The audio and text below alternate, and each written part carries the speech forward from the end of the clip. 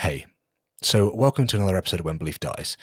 This week, I'm sitting back down with Roger Brotherton, and together we're talking about God and mushrooms and the experiences that I've had trying to reconcile the two of them together. So, taking psilocybin, which is a magic mushroom substance, essentially, the magic mushroom substance, and trying to then look for a God or the idea of spirituality from that place of searching and investigation. It's a really interesting conversation where Roger asks some very adept questions, and I try and portray my experience in a way that hopefully makes some sense to you, the listener. I hope you enjoy it. I just ask you to listen to the whole thing, and at the end, to reflect upon what you hear and allow that which sticks to stick and that which falls by the wayside to fall by the wayside. We're all humans and we're all different, and we're all going to respond to this stuff differently. So that's totally fine, but I hope you enjoy hearing a bit more about my story with magic mushrooms. As always, I hope you enjoy this conversation. Cheers.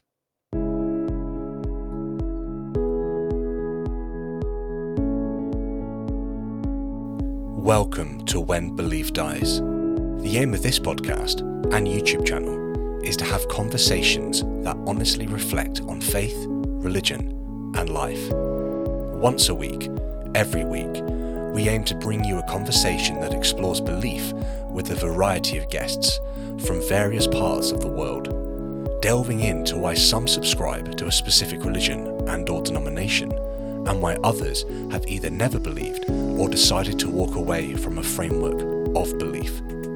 The more we can understand about why someone holds or rejects a specific religious position, the more honest we can be with the positions we hold, as we strive to believe as many true things as possible. This is why it's amazing to have you with us each and every week. We hope you enjoy this conversation.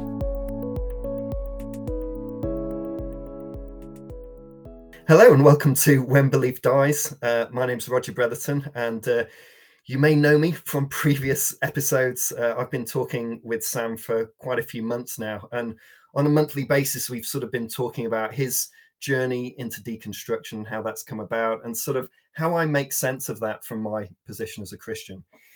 But today we're going to take a slightly different approach, and Sam has been blogging and writing and talking for quite a while now about his experience of experimenting with psychedelics in various different ways. And I have to say that even though I have some reservations about trying that stuff myself, I've been really, really fascinated by Sam's experiences of it. So today we're sort of going to reverse the situation, really, and I'm going to be interviewing Sam and talking to him about where he's up to with psychedelics, what he's learning about it, and some of the sort of gritty details about what does it involve and what's that like, and what could we all learn about God, about mysticism, about reality from his experience with psychedelics. So that's what we're going to be talking about today. So Sam, let me say hello to you. How are you doing, my friend? Hey, bro. I'm doing well. How are you? Great. Yeah, really good. What are you drinking tonight? What's on your menu? So I've just had a Rocking Rudolph beer, which I'm drinking at the moment, and I've got another little beer to kind of finish off the evening with. I usually have whiskey, but I've actually run out of small cups, so I was like, right, well, I have to have beer. I can't have whiskey, so gone for two beers or 1.5 beers, hoping it kind of equates to a single fairly large dram of whiskey. So we'll have to see how that does. Sounds good. Yeah, well, I'm also on the beer tonight. So unfortunately, I'm a bit of a branding nightmare this evening because I'm drinking Brewdog Hazy Jane, but in a Beavertown glass. So I don't know if either of them would be happy with that. But there you go. I've advertised both, and I like both, so it's okay. For those who are listening, we're actually recording. This is the first cold, dark Thursday night, isn't it, in January? So it does feel like a good night to be sat with a nice beer, all wrapped up warm inside, doesn't it? Really? Yeah, I think it's that time of year. It's been extremely cold and snowing today, so tomorrow there's gonna be the dilemma where we usually take the kids to school, and then I then do a run and catch up with Kirsty when she's dropping the youngest off, and we kind of run back together. But we're like, is it going to be too snowy to do this? There's only one way to find out, and that's to actually start running through some hills. So we'll see how tomorrow morning goes, but hopefully it won't be that cold. We'll have to see. Well, sounds like fun. Well, should we get straight into it then? And maybe if I just sort of frame some of the questions I'd like to ask you, and then you can kind of just come back and tell me if what you make of it. Because I mean, people who are following you and have heard you on the podcast and perhaps read some of your blogs will know that you've been experimenting with psychedelics, whatever that means. We'll sort of work that out as we go along. But I guess the first question I'd sort of ask you about that side of thing is when did you start? When did you start experimenting with psychedelics in this way? Did it sort of come along with your deconstruction and maybe part of that, or was it something that was perhaps there earlier in your life? Because I know you sort of had quite an intense. I sort of think of the life of Sam Davis as sort of the intense Christian period, followed by the deconstruction and preceded by we could call it the teenage rebellion, let's say, of your sort of teenage, early adult years. Where did psychedelic use or the sort of value of that first arise for you? Great question. So in regards to drugs in general, as a teenager, I did a variety of things with my friends, and we never really kind of bridged psychedelics. It was always much more kind of about getting essentially trashed and just kind of having a laugh on a Friday night or whatever. And then kind of gave all that up because I realized it just wasn't good for my body and good for my health, and it was causing all of us lots of anxiety, lots of problems, and issues with the police and all sorts of a terrible way to live. So we stopped that. Most of us essentially got jobs and grew up and stuff. And then obviously I kind of came back to Christianity and got really serious about that. And then as everybody listens to the show knows, kind of left that a couple of years ago. And the psychedelic stuff really came in when I began to question what spirituality post Christianity looks like. Is it possible to have a spirituality, and if so, what would that spirituality be? Is it a spirituality based in some sort of meta world, or is it spirituality based within oneself, and the experiences, the thoughts, the ideas, the conscious states that we are as human beings? And essentially it was really through kind of reading the book Waking Up by Sam Harris, and then listening to a few others kind of similar ilk, that I became very aware that there is a substance, i.e. kind of psilocybin really, and others as well, but mainly psilocybin we'll talk about today, which is kind of the substance within magic mushrooms that kind of has the hallucinogenic psychedelic effect, that isn't toxic, it isn't harmful, and actually it can really enable you to connect to yourself and the world around you in ways that is possible without it, but it's much easier to understand how to get there through taking it. And Sam Harris in his book Waking Up kind of says, if his daughters touch cocaine, he'd be mortified. Alcohol in moderation is fine. Tobacco is going to kill them, but he'd be really disappointed if they hadn't tried some sort of psychedelic-esque thing, whether that be DMT or psilocybin or something like that. And I was like, okay, so there's this guy who I really admire, Sam Harris. So I think he's got many flaws. He says lots of things wrong, but actually he's one of the reasons I began to question my faith as constructively as I did. He's turning around and saying this stuff, and I use his meditation app Waking Up quite regularly as well, and have used Headspace and other apps as well to kind of begin to try and understand who I am as Sam, my consciousness, my thoughts and feelings, and where those things arise from.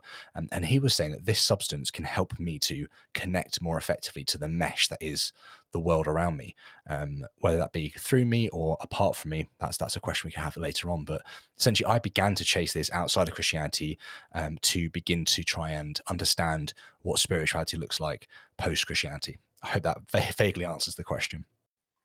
No, that's really helpful. So for you, taking psychedelics, we have to sort of detach that from teenage drug taking and craziness and just having a laugh on a Friday night. It's not that.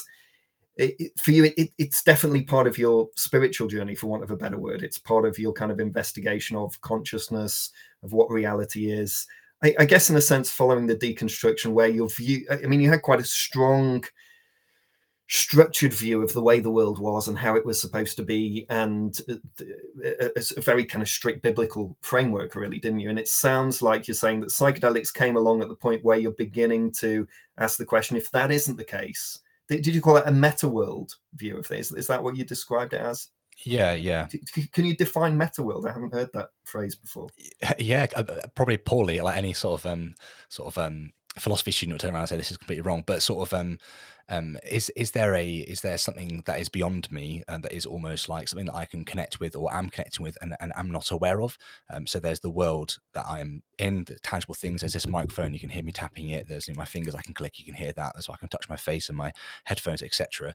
There's the world, and that has things that aren't tangible as well, like our finances and relationships, etc. But then there seems to be a meta world, a world wrapped up within the world that isn't really kind of something we can adhere to. And I feel like the sort of spirituality of any religion and also like non-religious spirituality seems to point towards something extra.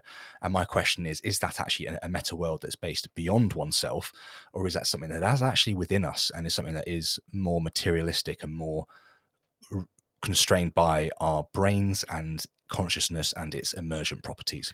Right. Again, I probably really messed that up, but yeah, I hope that helps explain a little bit. No, I think that's really helpful. So it's sort of if you like, it's sort of experimenting with that bridge between subject and object, isn't it? It's like, is God's spirit, whatever we want to call it, something out there, or is it something in here, or are we completely undercutting that sort of distinction between subject and object that seems to have bedeviled Western philosophy for the last 300 years or so, really, in terms of what do we do with that kind of. So it's a kind of exploration of consciousness and reality you're sort of dipping into in that. So is that roughly right? Yeah, that's 100% it. Yeah, that's what you're looking at. Okay, so given that's the sort of, that's where it comes from, and those are the kind of questions you're sort of posing when you get into it. Just to frame it for the listeners, like, how many times roughly have you done it so far?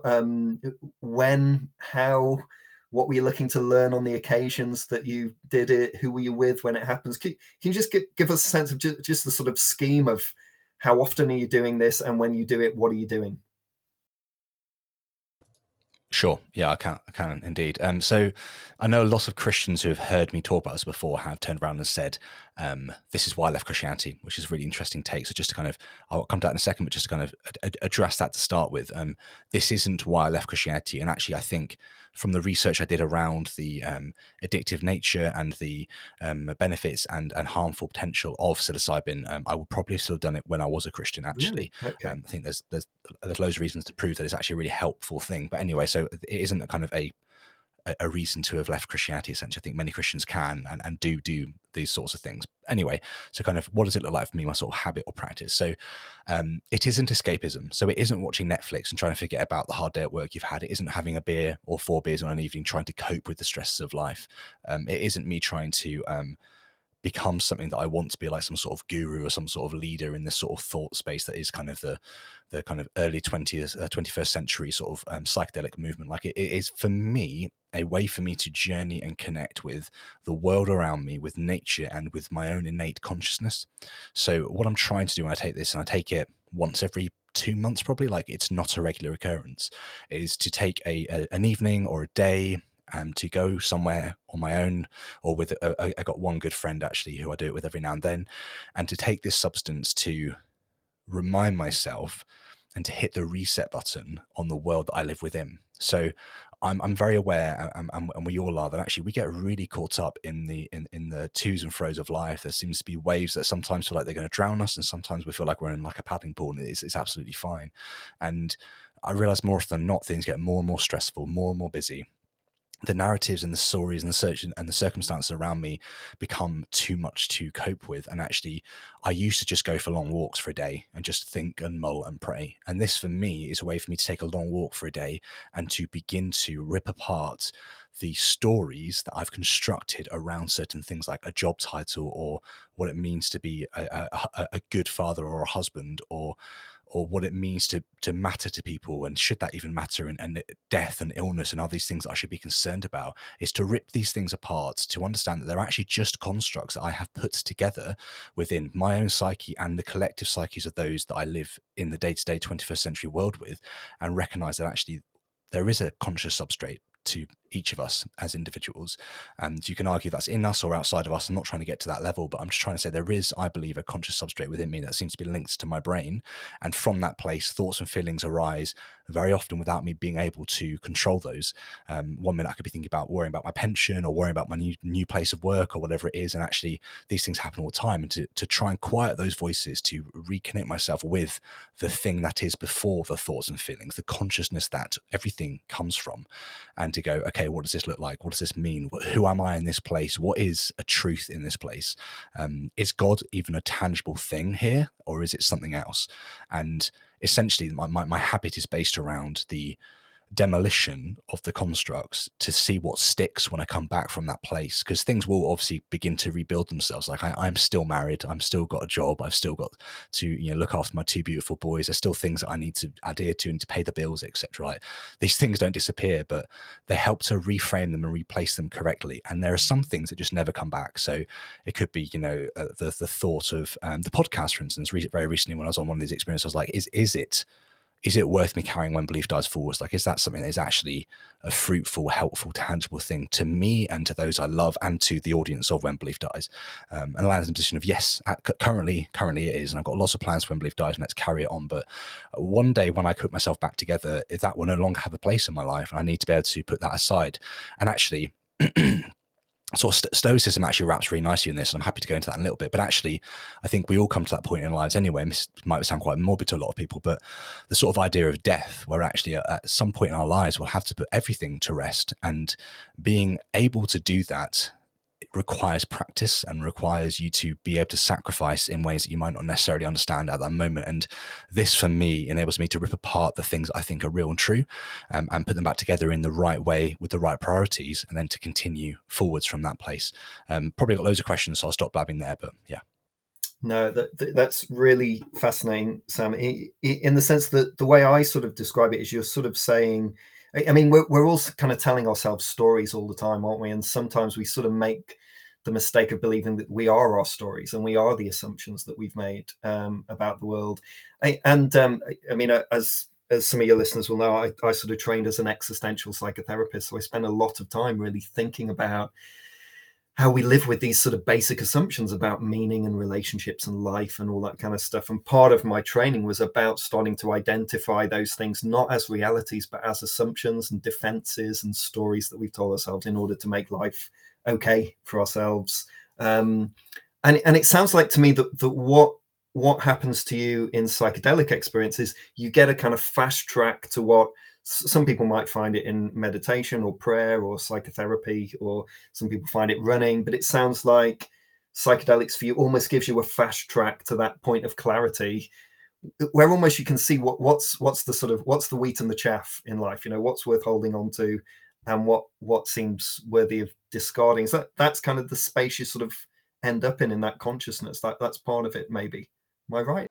Yeah, definitely. So, I mean, I'm in between jobs at the moment. So I'm technically still employed by my old place of work and starting a new place of work. And I've had basically 4 weeks off. And in those 4 weeks, I thought I'd be chilling with the family and having a kickback time and relaxing stuff. And I found myself actually doing loads of sort of background work for When Belief Dies, reading a few books, writing lots of posts, getting things ready so that the first few months of my new job can just kind of fly by without me worrying too much about this stuff.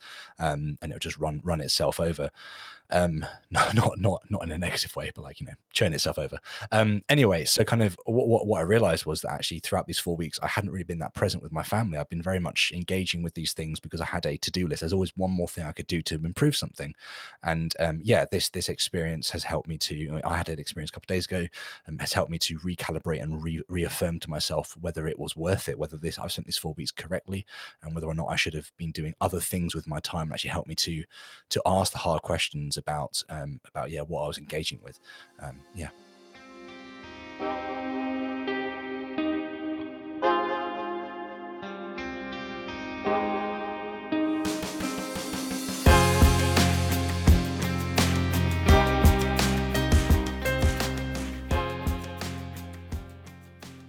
Wow. So it really does have that, so almost like it sort of stops the default mode of self that most of us live in all the time, where we mistake ourselves for our thoughts, and it allows you to sort of just step outside that and reflect a little bit.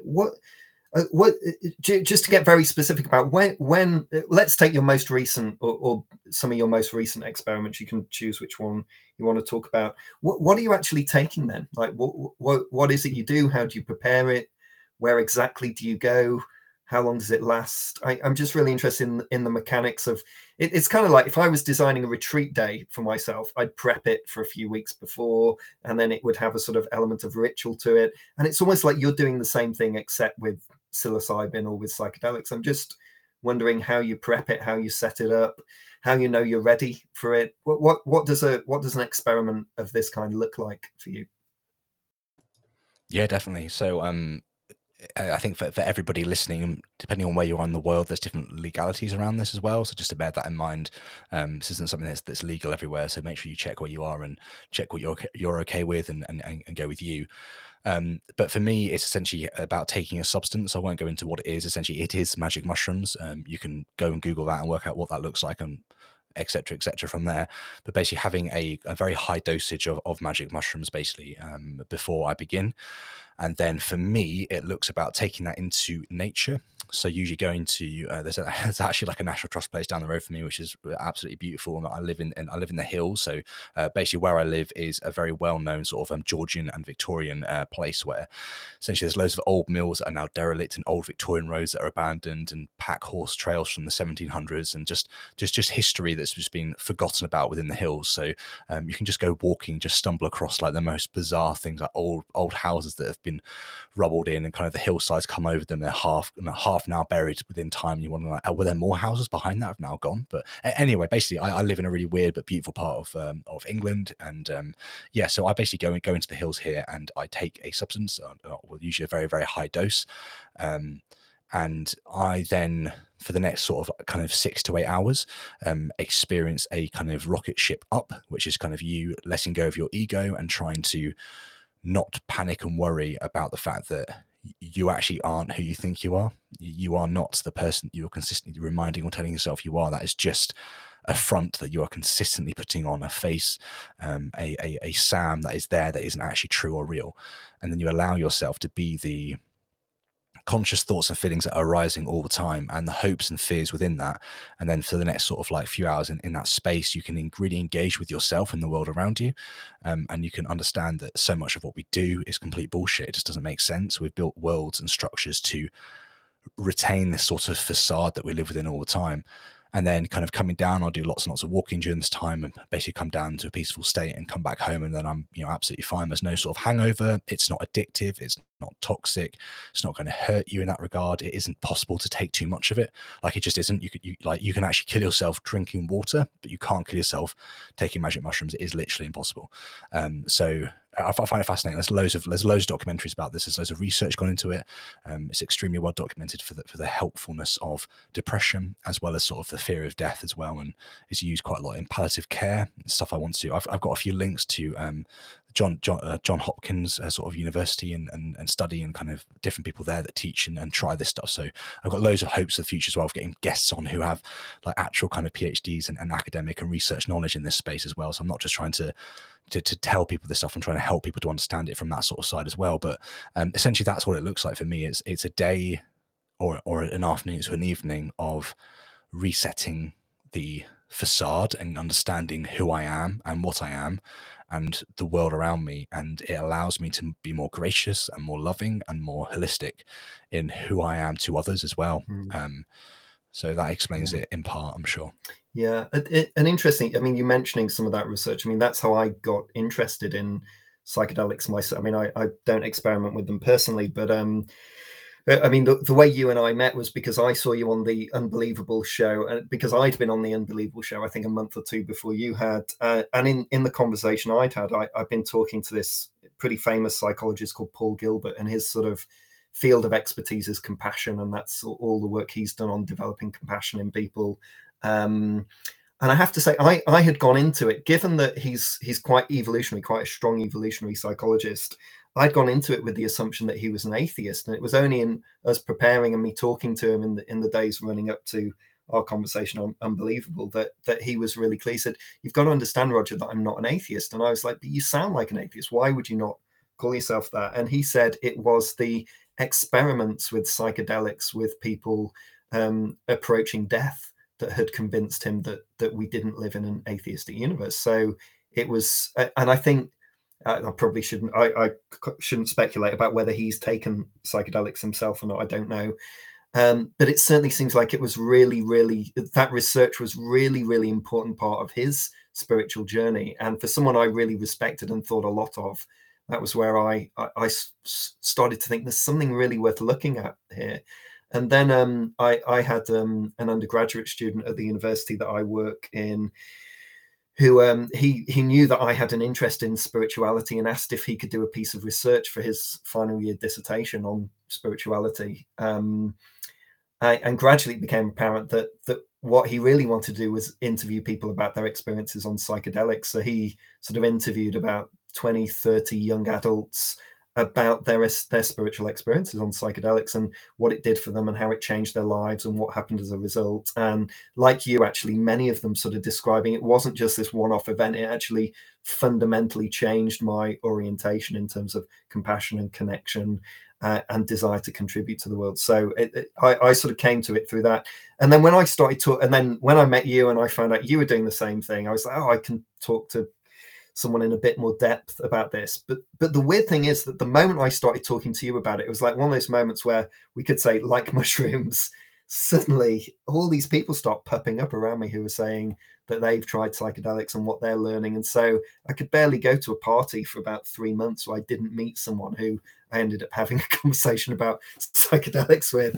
And I sort of blame you a little bit for that, because you were the person who sort of just put it on my radar as something worth thinking about in that sense. Yeah. I just know as well, like I think a lot of people think it's something that you have to do consistently. And I mentioned that I have it as a routine, but it's a very loose routine every few months. It's not trying to be like it's not like smoking cigarettes. It's not an addiction and something you carry on. But a lot of people only ever do it once, and once is enough. And we kind of touched on it as well. And I kind of want to just briefly mention it one more time. But you kind of mentioned sort of meditation and spirituality and prayer, etc., and fasting and things. But what those things do is they allow you to get the same state. You don't need to take magic mushrooms to begin to understand the sort of conscious bedrock upon which everything seems to reside. And the thing to recognize about magic mushrooms is what they do is when you're doing a meditation, you're almost kind of approaching a door, opening a door, looking through the door and understanding consciousness. What magic mushrooms do is they take you to the door, they open the door, they push you out and they shut the door, and you're not coming back for 8 hours, you're done. And you have to reside in that space. So it isn't something just to do. I think the classic term is willy-nilly, right? It's not something you just do because you want to just do something fun. It's something you do with trepidation and research and understanding and preparation, because you are in the wilderness for quite a long time trying to deal with the demons within you. Like I've had to process my dyslexia. I processed health issues with my eldest child. I processed loads of things. I've had the space to come up from within me in that place. And I've had to deal with these things whilst meditating as well. But it's in that place of complete, you are not in control anymore. Yeah. Yeah. You really begin to realize there are lots of things within you, lots of demons or bad trips or whatever, other things within you that are trying to manifest themselves you can work through. So yeah, I just wanted to mention that. And I'm very happy to talk about the sort of spiritual elements as well if you wanted to, but just to kind of make sure I highlight the sort of, you don't have an option when you're on it. You're out the door and the door's shut. You're not just approaching it and you can do what you want. And the fact that it does begin to open up the areas within you that you need to address and that you need to work through. You might never even thought about it, but you realize that there's something deeper there that needs to be touched on. Yeah, because I mean, sometimes when I think about it, I sort of have an analogy in my head, and I don't know if this works. So why don't I tell you, and you can kind of tell me if it makes sense to you. But I often would compare it to lots of other psychoactive substances, really. So, for example, in my work as a psychologist, I will work psychologically with people who are depressed about how they could think differently, what they could do, how they could behave differently. And all the aim is to sort of raise mood and increase sense of purpose and pleasure in life and those kind of things. And there's really strong psychological means of doing that. But at the same time, you can achieve the same results psychoactively through, whether it's through Prozac or other, specific serotonin reuptake inhibitors. You could give someone that actually gives them the mood lift you might be aiming for in psychotherapy without having to go through all that hard work. Although similarly to what I hear with people with psychedelics is what I tended to find in therapy is that Prozac, for example, was quite good at lifting people up in the short term, But in order for them to sustain that, they then had to learn, they had to make the most of that opportunity to learn and develop habits and strategies and all kinds of other things that they could then take on beyond the point when they were taking the medication. And I can't help viewing it like that, where you might say meditation, prayer, fasting, etc., is more on the sort of what you can do psychologically to change your brain chemistry, whereas when we're talking about psilocybin psychedelics, we're really just talking about going straight to the source and just pressing the button straight on. Does that analogy work, or are there problems with that way of viewing it? I'm just trying to kind of get at how you can end up in the same place but through different means.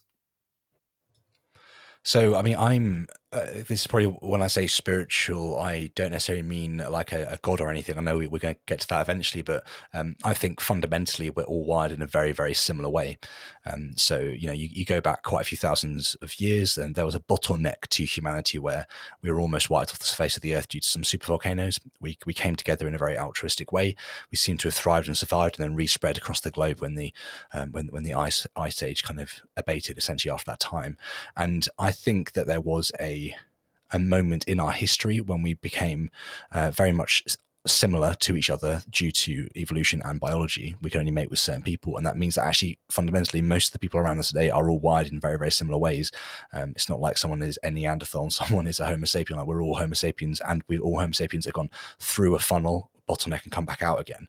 And I think actually there seems to be a bedrock or basis that all people and all animals, as far as we can see, and even maybe other non sort of kind of sentient as in talking creatures, so we could look at jellyfish or even trees as well, there seems to be some sort of basis upon which everything comes from, this life source, this energy that we're rooted in. Now, I don't actually think that is a god. I think it's a natural thing.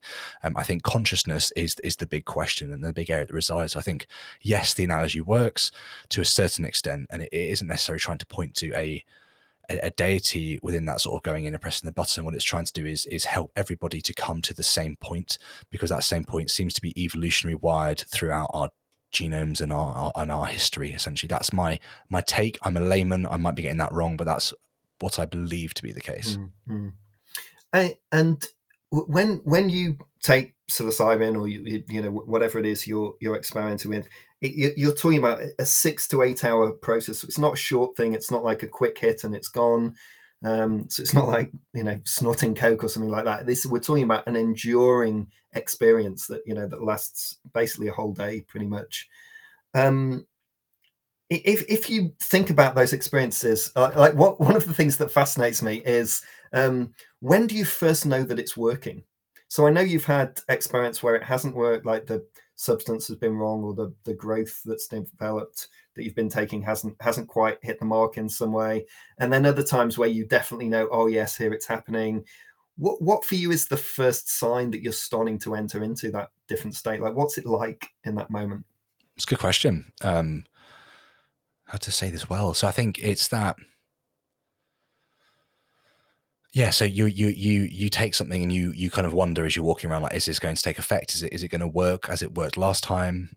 Is the dosage too high or too low? Kind of how is this going to be playing out within my head?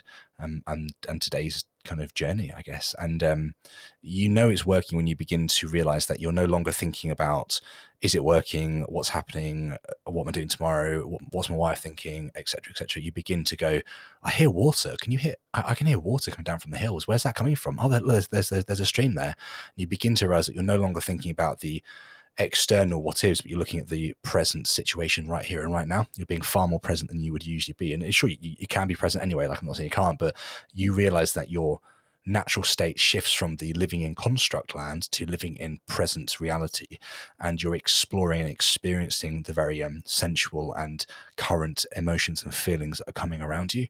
And in that point you go, I'm not in the same place as I was. Things are happening now, and I'm not who I thought I was. I am recognizing that the sorts of fronts or facades that I put up are slowly dropping away, and this sort of hard sort of ego that we all live from or live through essentially goes. It's like the sort of rider on the horse gets knocked off, and you're just the horse, and you realize that there's so much here that needs to be lived out and explored, and that's when these other things come up. So really it's kind of, you recognize that the externals fall, and it's the current situations that reside, and you are in that state. Wow. So it really is a sort of grounding in the here and now. Like you hear the waterfall and you start to become aware of the world around you. And it sounds like that sort of internal chatter noise, those inner monologues, they start to quieten down and suddenly you're sort of being opened up to what's around you. That's fascinating because like what I had in mind was that taking a psychedelic like this was kind of like an LSD trip, and suddenly you'd see all kinds of colors and hallucinations and synesthesias and all that kind of stuff. Is that involved as well? Does that happen later, or is that part of it? For some people, for some people, yeah. So I think it's very. Like, I'm quite a big person. I've got a very high metabolism. I seem to process this stuff really quickly. I still say it lasts 8 hours because I'm still kind of like just chilling out and coming down off it and stuff. But for lots of people, they get a really strong hit straight away and they just see some incredible stuff. And yes, it is very much more of a sort of visual or auditory experience for people. I mean, it's still the case where if you were to close your eyes in a dark room and put a flannel over your head or whatever, you'd still see sort of the right phrases, but like prisms and sort of triangles and different various shapes that are moving around. Like that does happen. And I have had it where the dosage was so high that the sort of world seemed to sort of move backwards and forwards towards me. So like the sort of grass was a vivid green and it was kind of like resonating as if like, when you hit guitar string, it sort of moves in that sort of resonation way.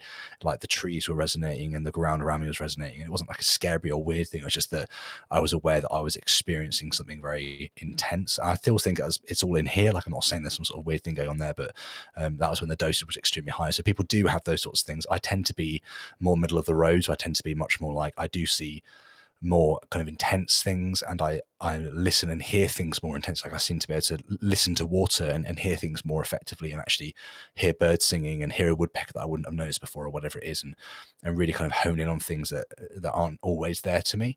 And I find that fascinating. Mm-hmm.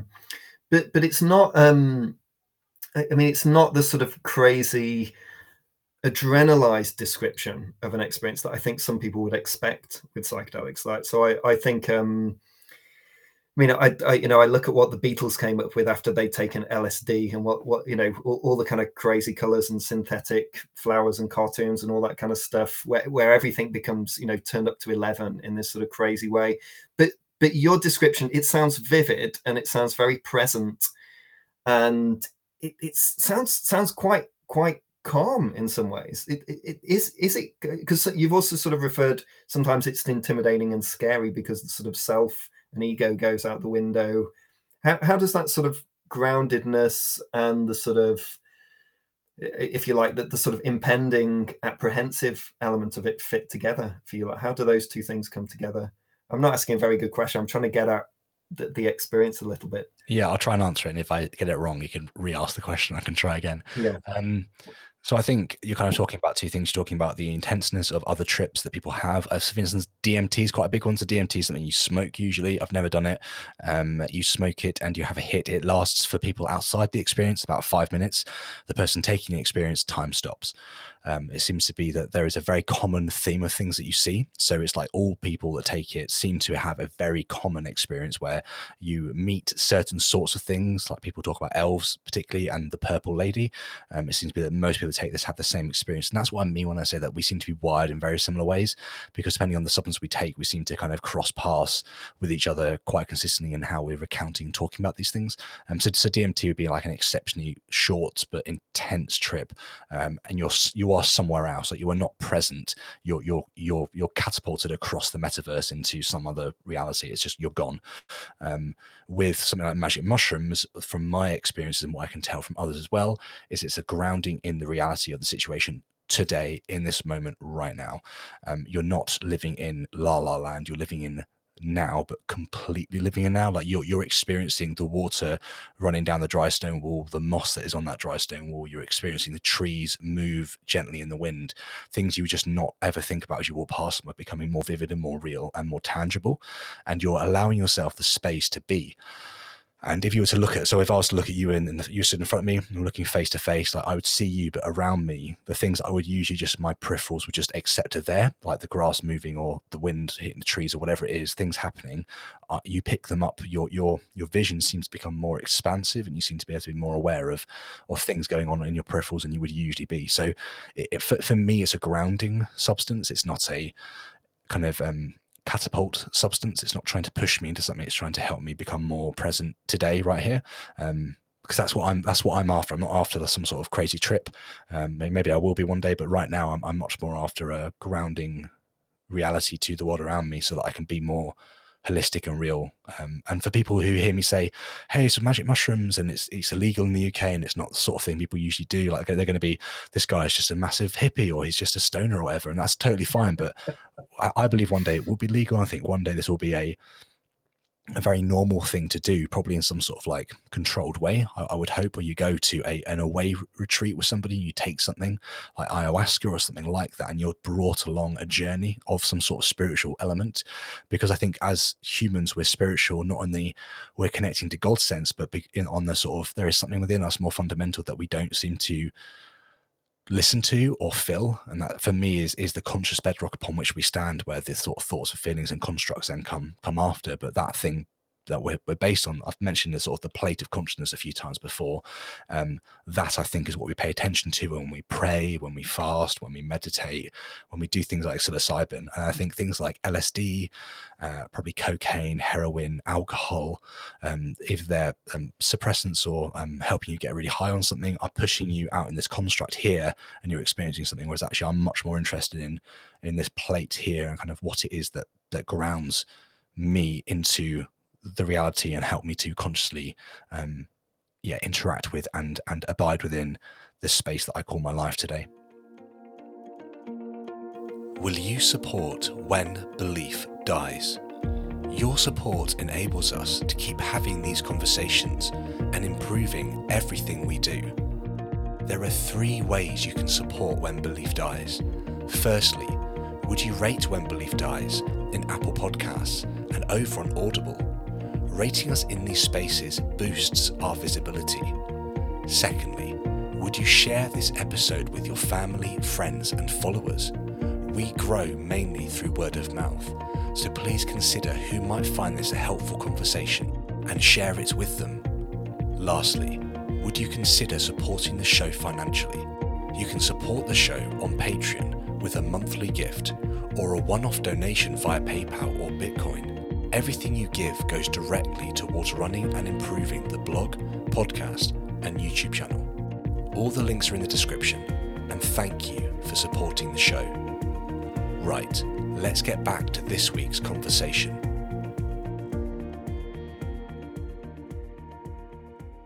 Yeah, because when you talk about it, I immediately see resonances between your experiences on this and my experiences in contemplative prayer, mysticism, things like that. And it's one of the reasons why I was just really keen to talk about it. But just before we get to that, I guess one of the things I'm really aware of is that as a result of that sort of enhanced experience of reality of the here and now that you've had when you've been taking psychedelics, it seems to me that there's some things you've come to sort of perceive and believe more strongly, and then other things that you've sort of decided that that's not it. And I just wonder, just before we get into perhaps more of the explicit spiritual stuff, maybe just to talk about some of that for a minute.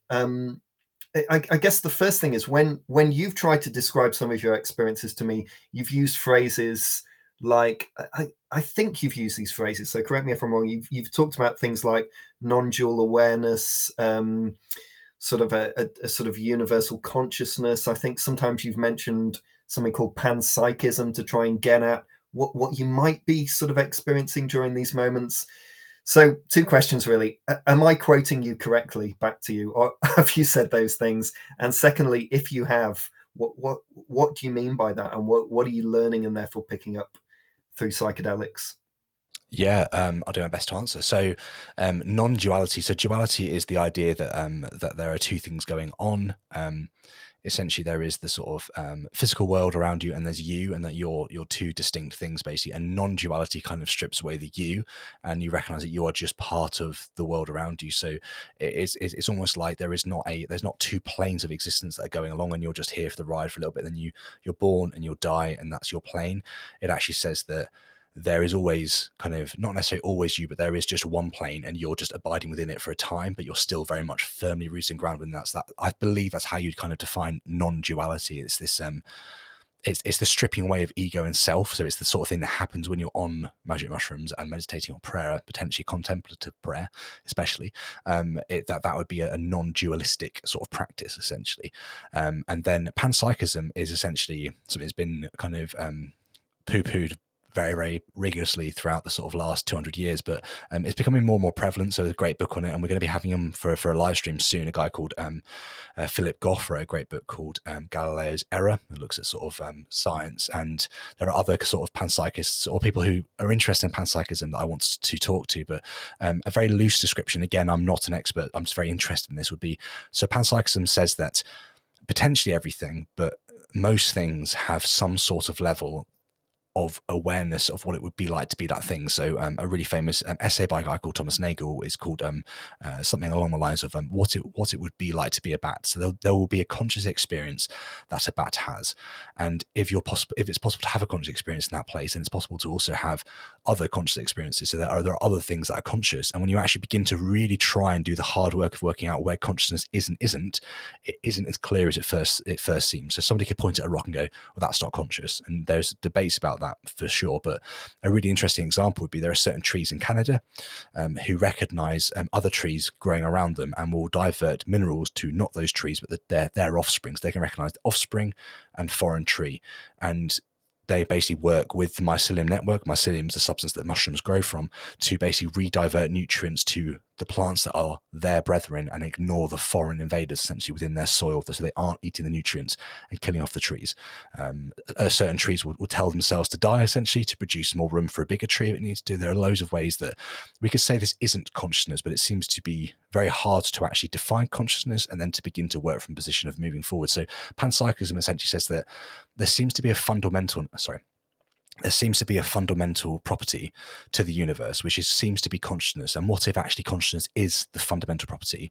Then the natural world rests upon that, rather than the natural world being the fundamental thing and then everything else resting on it. And so a lot of my friends are materialists, and I am in many ways as well. But the one area where I have a question mark really is around consciousness, and is it an emergent property from the brain? So when I say that, I mean, is it something that happens because our atoms and our neurons are connected in a very specific way, so that from that position we can begin to be conscious to the level that we are? We're aware that we're aware, for instance. That's a very, very high level of consciousness that most other animals don't seem to possess. Sure, a sheep can know it's in pain, but it's probably not aware that it's in pain. But it's aware it's in pain, if that makes sense.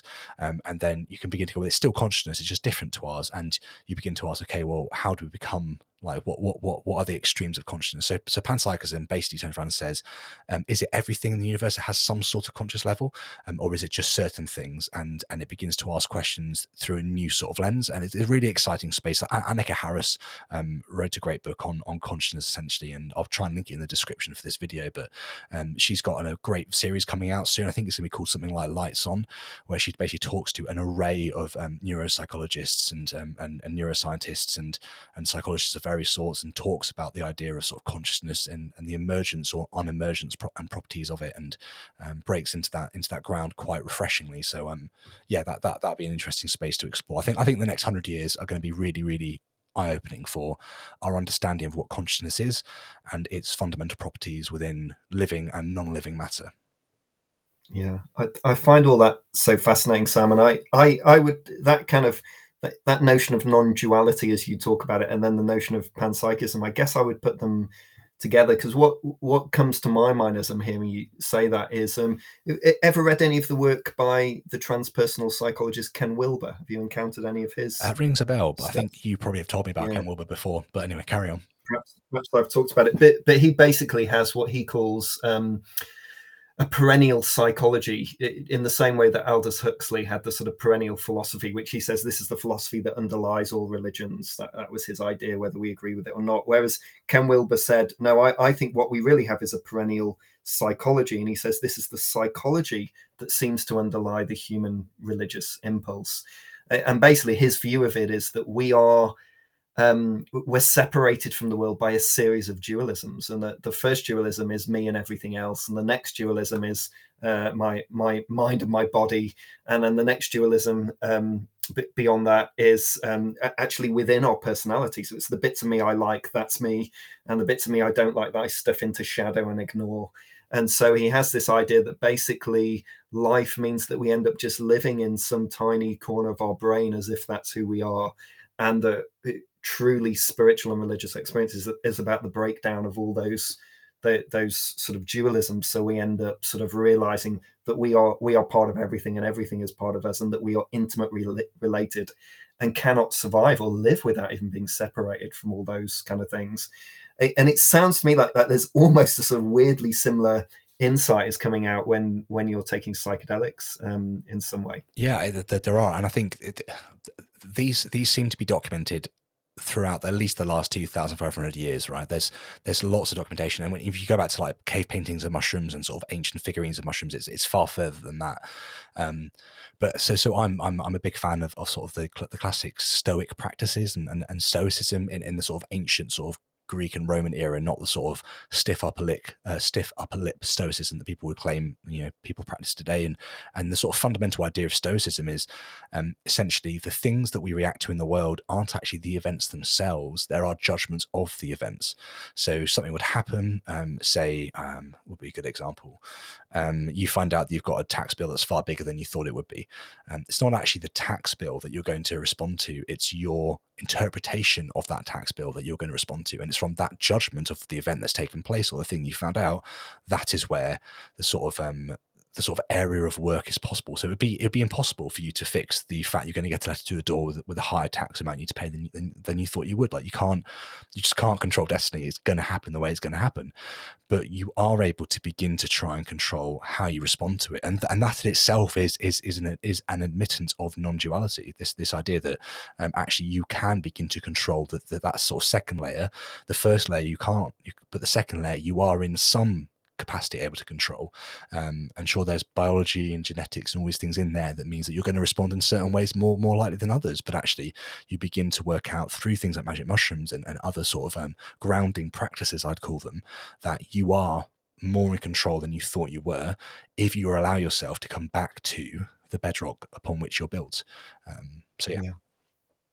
It's fascinating because all of that really is the foundation of many sort of modern psychotherapies as well. So cognitive therapy, for example, very much is based on that idea of your thoughts are not facts, and that it's the meaning we make of things that is the thing that truly disturbs us. And then obviously you find the same theme comes up in lots of sort of Buddhist practice, but it also, there's a history of sort of that way of viewing things that some sort of scholars of mysticism in Christianity would say that goes right the way back to the beginning of Christianity as well. That's in there as well. It becomes particularly strong kind of in the Desert Fathers and onwards from then.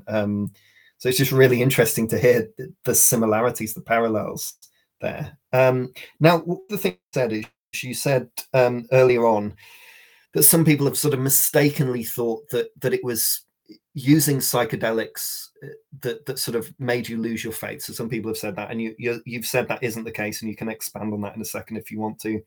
But it does seem to me that one of the things that has happened while you've been taking psychedelics, from the descriptions you've given me, is it has been one of the things that has sort of confirmed to you that the way in which you were perhaps constructing God in the way you held your faith previously was illusionary, wasn't right. So you wrote quite an amazing blog piece about really sitting in the woods weeping for the loss of Jesus / Aslan as God, really, that sort of image of God as the sort of companion that accompanies you all the time in this sort of quite almost physicalized way is an illusion, is non-existent.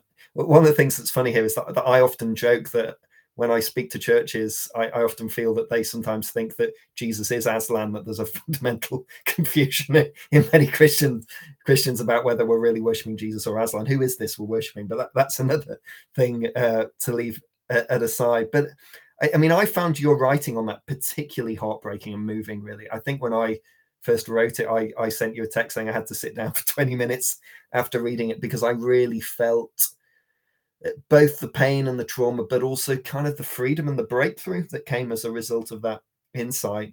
Do you want to tell us a little bit about that? And then maybe if you want to extend and talk a little bit about why psychedelics isn't what caused you to lose your faith? Do you want to just talk about tell us a little bit about that experience of sort of realizing that God wasn't the way you thought he was, as a result of psychedelics? Yeah, sure. So just to kind of let people know listening to this that some of the blog posts I sent Roger aren't out yet. Roger and me have a really close relationship, so I send Roger things like years in advance to most other people. So if you go over to the blog, basically there's like a filter category at the bottom where you can search the different tags. Most of it's sort of summarized within under the tag psilocybin, so just click on that. I think there's 2 posts there at the moment, but there'll be more over the coming months and years, so just check back there whenever you're listening to this. Yeah, is that one I've just mentioned out? It's the next one to get released, okay, and it's right. the one that I'm most proud of writing. I've written a few that I'm really proud of, but that's the blog post that I'm most proud of writing. And it's coming out imminently. Yeah, very, very soon. Yeah, I might bring it forward actually, so it comes in line with this. We'll have to see if I can do that. But basically, the experience I had was one where, and I mentioned this already, where basically when you take magic mushrooms, you're stripping yourself away, and you're left with the very core essence of who you are, the thing that you're built from, that bedrock, basically place. You're living in a very present, current moment, and you're looking at the world around you and looking at your life and going, what is these, how does it make sense, and who am I within this space? And you're just able to be, basically. And in that place, I deliberately went out to do this and basically cried out to God. And I said to him, like, if you're real and you're truly what your scripture says you are and what your people say you are and who you claim to be, show yourself to me. I cannot be more open. I cannot be more myself than I am right now. All the constructs are gone. All the bullshit's gone. I need to be a strong atheist podcaster or blogger is gone. It's me. And I can never be more real than I am in this moment right now. Reveal yourself to me. And I read I forget where it is now, but there's a bit where I think one of the prophets basically cries out to God, and he's not in the wind, he's not in the thunderstorm, he's not in the volcano, he's in the sort of still quiet voice. And I had David Suchet reading that passage, I think it's 1 or 2 Kings, whilst I was saying all this, and just kind of sat there and just opened myself up and said, like, just reveal yourself to me, show me that you're real. Like, come on, if you are truly there, I want to know it. Then I can then from that place decide whether I want to follow you or not. But show me that you are there. And there was complete silence. And it was in that moment that everything within me broke, basically. And I realized that there is no coming back. There is no God that I once believed in. The Jesus I was told is true is not there. All that I have in this moment right now is this connection to the world around me.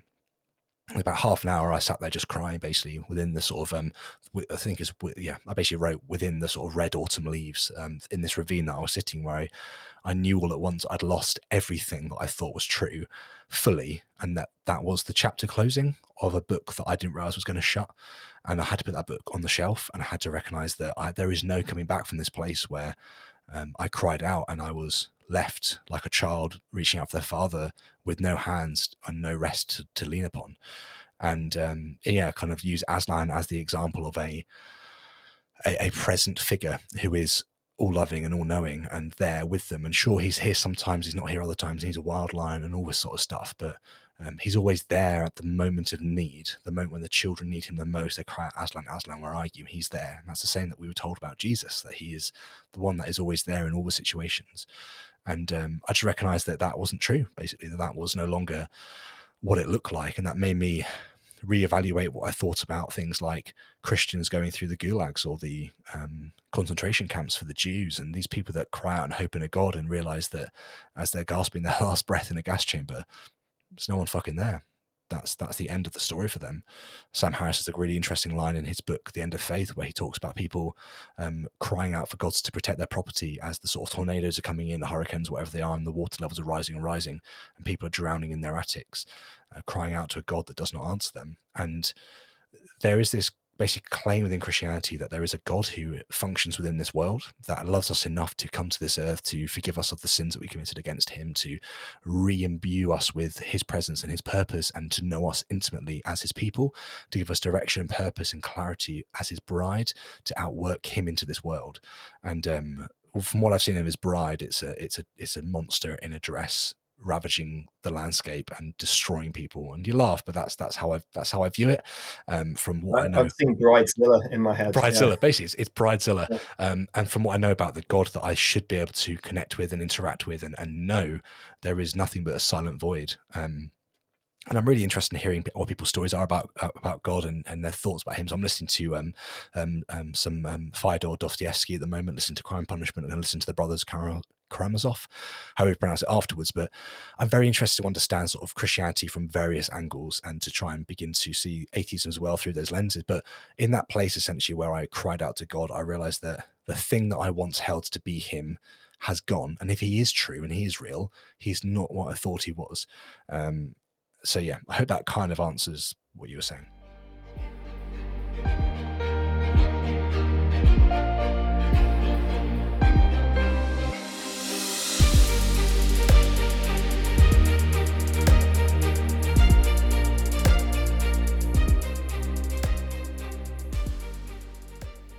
I think it more than answers it, Sam. Apologies if me laughing came across as disrespectful in that moment. I didn't mean it to be. To me, that sort of account to me is so profound, and I think it resonates with everybody, doesn't it? I think whether you believe in God or don't believe in God. So as a Christian, for me to hear that account is to be challenged by it and to go, yeah, I've been there too. And therefore, there's almost a part of me, I could respond defensively and quickly to it and go, oh yeah, but there's something in the silence, when you get to that point, that's when you're really meeting God, etc. But I think it's better for me not to, and just to acknowledge that and go, yeah, I hear that. And I sort of respect your willingness to stay in that. I think the temptation is to leap away from it, isn't it? And then seek some other delusion that will be more comforting than that sort of empty universe you encounter in that moment. But I think it's important both for you in that situation and for me and how I respond to it now, just to go, yeah, let's just acknowledge the profundity and the importance of that sort of moment. So maybe if I move away from that just a little bit then and ask a slightly different question, because I guess for me, when I hear you describing your experience of psychedelics, I can't help sort of drawing parallels between those and my experience. I guess my Christianity, yes, it has been evangelical as yours was, and perhaps Pentecostal and wacky, sort of hands in the air and happy clappy and all that's all been happy clappy stuff's all been there as well. But fundamentally, really, my Christianity has been held together by regular mystical experience. Really, I would almost view that's my sort of experience, has been that experience of here and now, the world coming alive, of things being vivid. And I know when you and I have talked about these sort of moments in podcasts, whether it's through centering prayer or whether it's through praying the Jesus prayer, whether it's through meditation or whatever, I've sort of viewed it as those are moments where I encounter this unconditional love that's sort of the background of everything. You've sort of felt, as you said in your story, really, that there's nothing there from your experience. And I think we just kind of have to respect those kind of different perspectives for now. But I guess the question I want to ask is, so are those experiences, those moments where, if you like, your construct of God falls to pieces? For me, that they were kind of the beginning of my real experience of God, really. Like the moment when my idea of who I thought God was just was always too small, always too useless. Even the idea that God will always protect me, defend me, etc. That there is this sort of deal we can do with God that means he'll always protect us. Even that, is clearly not true, much as I'd like it to be. I guess my question for you is, so was that experience of your construct of God falling apart, was that something that only began when you deconstructed and worked with psychedelics, or was it part of your Christian experience as well? I'm just really fascinated to know to what extent that kind of experience was part, because for me it's such an important part of Christianity as I live it. I'm always interested in how different your experience of Christianity was. So was that sort of, I hope I'm putting this right, was that sort of the God construct falling apart part of your Christianity just as much as it might be part of whatever you call yourself now? Yes, basically. So when I first started really kind of reading around this, and I mentioned Sapiens a few times, it's a book that began to get me thinking, but at the same time I realized I had a sort of chronic back problem that I still have, and recognized that my little boy, basically, who was very young at the time, and Kirsty, I think, either was just pregnant or wasn't even pregnant with our second at this point.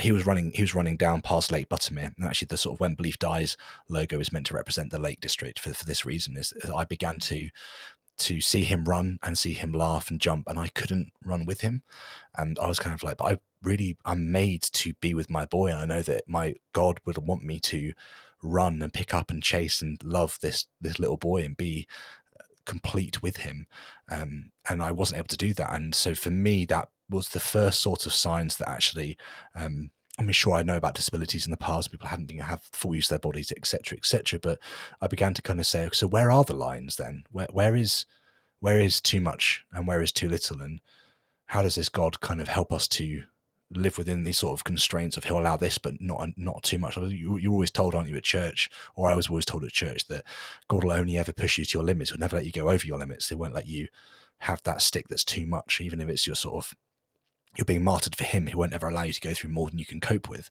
And that was one of the first things to break for me when I realized, as I've already mentioned, the gulags and the sort of concentration camps, as I realized that that's just not true. Like, humans have been broken, probably by other humans more than nature, in horrific ways. I'm sure nature has done horrific things, but humans deliberately create havoc, whereas nature, by her own sort of way, does it, and it's not on purpose, as a sort of human conscious decision is. So it was that running through the lakes with my little boy, being unable to keep up, and he's like 2 or 3, like he wasn't going fast. I couldn't, because of my back, couldn't pick him up, had to play on the floor for the next day or so because I couldn't stand up. I was in so much pain, and it was that really made me begin to ask some big questions. So yeah, I had began to deconstruct God before I began to deconstruct the sort of kind of classic Christianity that I was in. Yeah.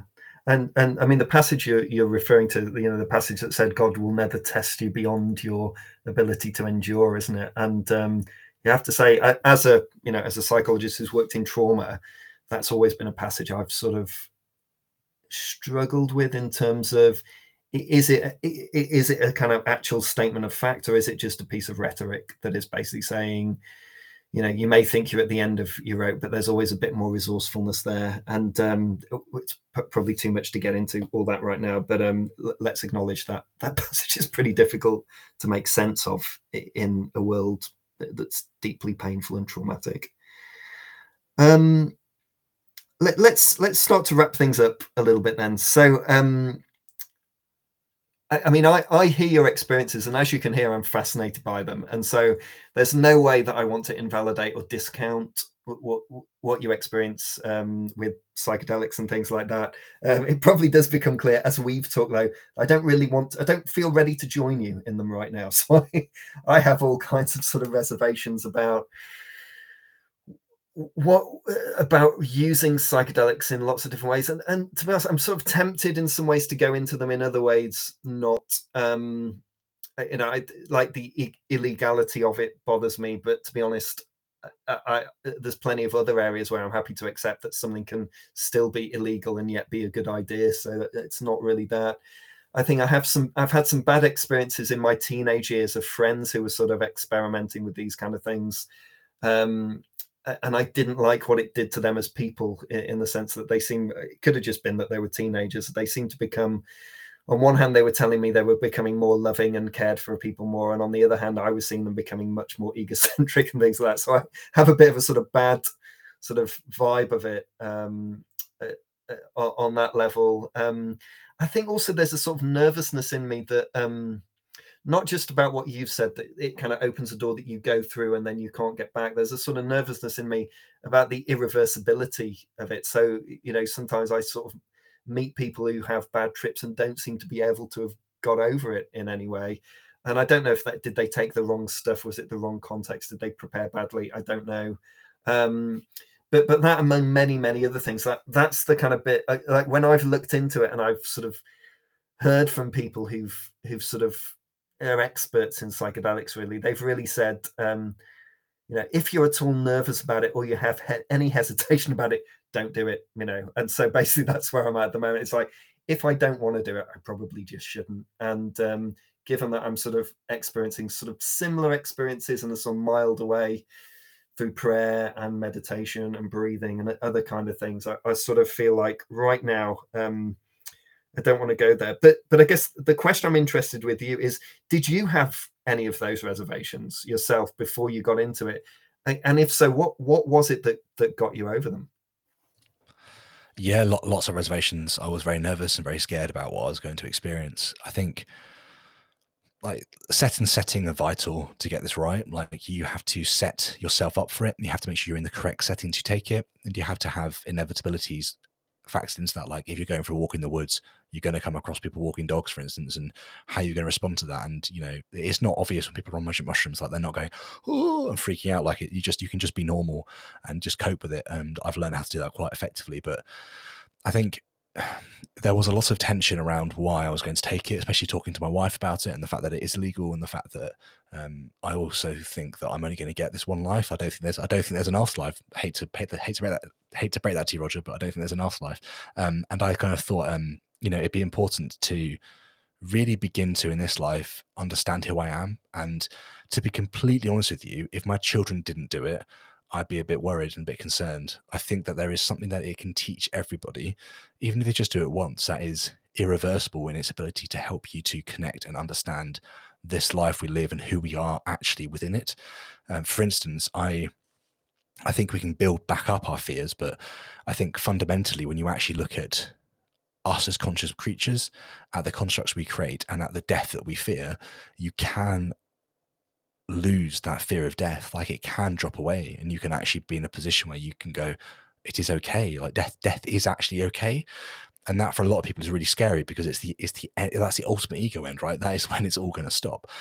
But actually there seems to be a lot of people who've said a lot of amazing things about them and have done them in a controlled way, and they have had profound irreversible experiences that have helped them to overcome a lot of stuff.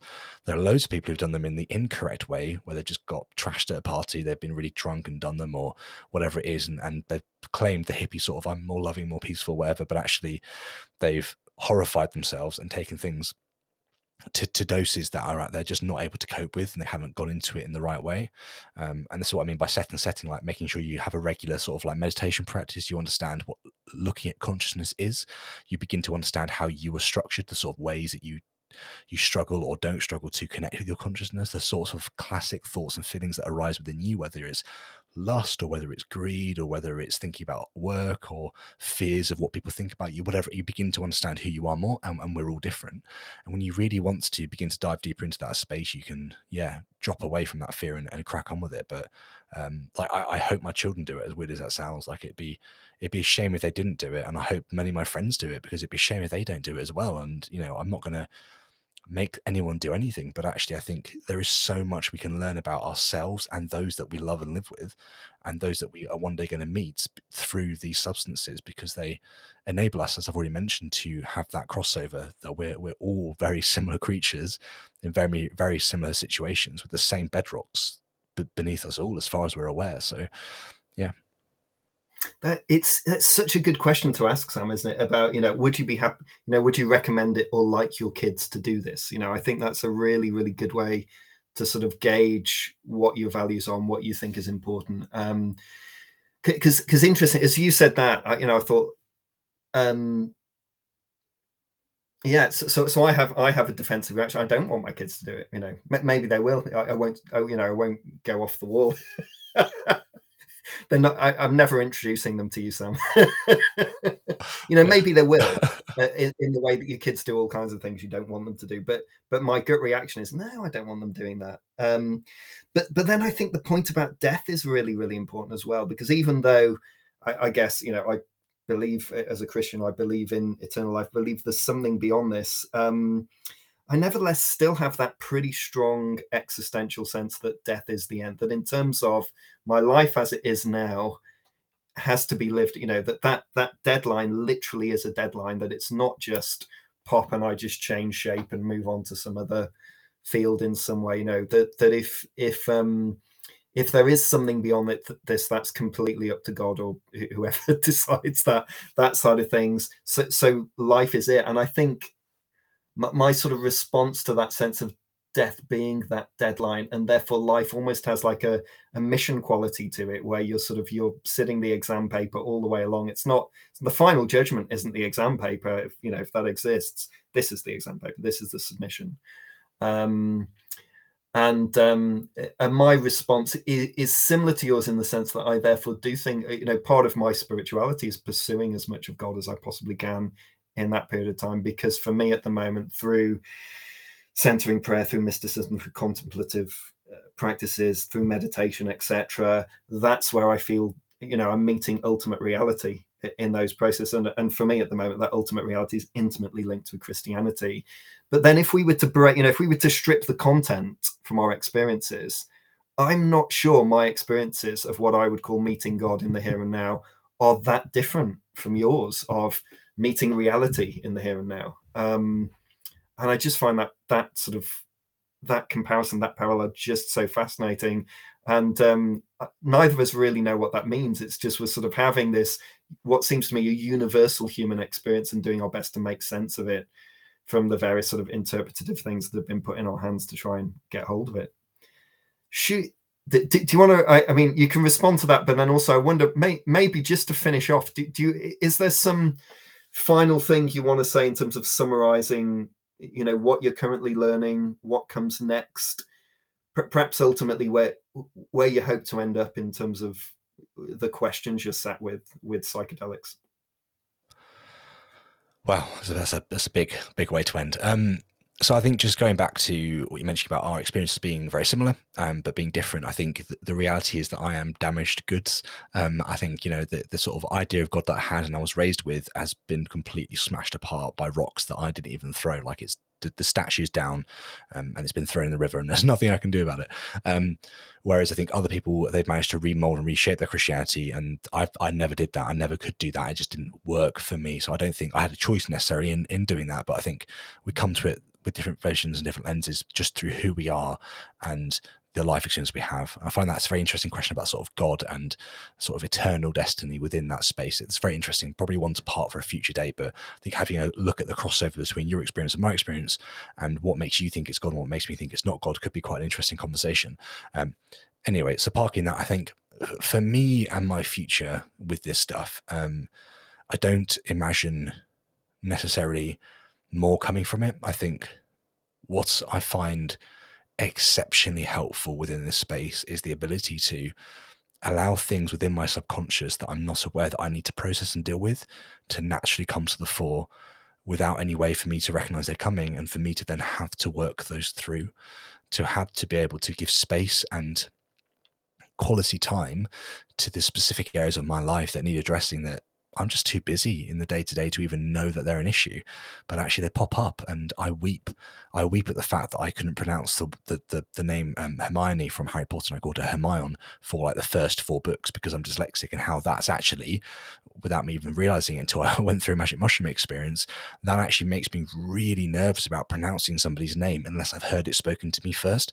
And actually that's a massive thing to recognize. That still, I'm about to start a new job and I'm going to be fearful about pronouncing people's names, and I just thought that's a normal thing, but actually it's because of my dyslexia, my inability to articulate things that don't make sense to me when I look at them, because I don't spell words out. I have patterns that words make sense to me through. So that for me is a profound thing that I've learned through magic mushrooms, that I've been able to grieve that and actually understand myself better through it. So I think the future for me looks like creating the space to continue this very slowly, couple of times a year, just allow this to become a practice alongside my daily meditation practice. I do yoga most days for my stretching my back as well. And again, that's very much a grounding practice, to allow grounding practices to help me to be more present, and I'll introduce that to my family. Like my wife would be the first to say that I completely and utterly fuck this up every single time I interact with anybody. Like, I'm instantly failing at being present and being grounded and being real, but she knows what I'm trying to achieve and she's willing to work with me through it. So she knows that a certain touch on the arm or a look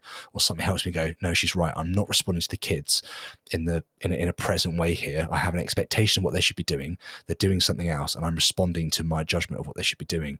I'm not responding to what they're actually doing. It's my judgment I'm responding to. I need to reaffirm and rechange who I am. So Stoicism, for instance, is another sort of grounding practice that I'm beginning to introduce to my life. And again, Stoicism is all about practicing. No one is the perfect Stoic. You're going to have to work at this for the rest of your life. So there's so much work to be done in in enabling myself to become present and real and back to who I am. So I think a lot of people think, well, just, you don't believe in God, just live your own life, go and just get a job, get loads of money, just enjoy life. But actually for me, through what I've experienced through the natural circumstances of life, the more that I strip away of myself and the bedrock I look upon which everything's built, I want to get to that position. And I want to stay there, and I want to be present and real and here. Yeah, sure, planning for the future and living into that, but actually being able to be present with my children in a room and recognizing that, for instance, my youngest is turning 4 in a couple of days' time. It's a big deal for us. He fell asleep whilst we were watching TV in my arms a few weeks ago. And I was like, this could very well be the last time my child ever falls asleep in my arms. Like, this might and probably will never happen again. Like, my eldest is never going to fall asleep in my arms again. He wants to wiggle out of that as soon as he can. But my youngest, he's still in that sort of acute and docile state where he might just do it one more time.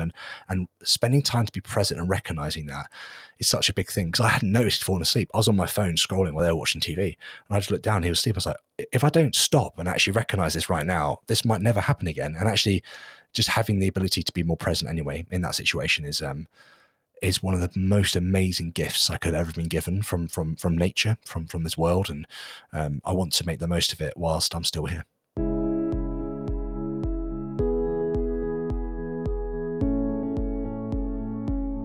Welcome to When Belief Dies. The aim of this podcast and YouTube channel is to have conversations that honestly reflect on faith, religion, and life. Once a week, every week, we aim to bring you a conversation that explores belief with a variety of guests from various parts of the world, delving into why some subscribe to a specific religion and/or denomination, and why others have either never believed or decided to walk away from a framework of belief. The more we can understand about why someone holds or rejects a specific religious position, the more honest we can be with the positions we hold, as we strive to believe as many true things as possible. This is why it's amazing to have you with us each and every week. We hope you enjoy this conversation.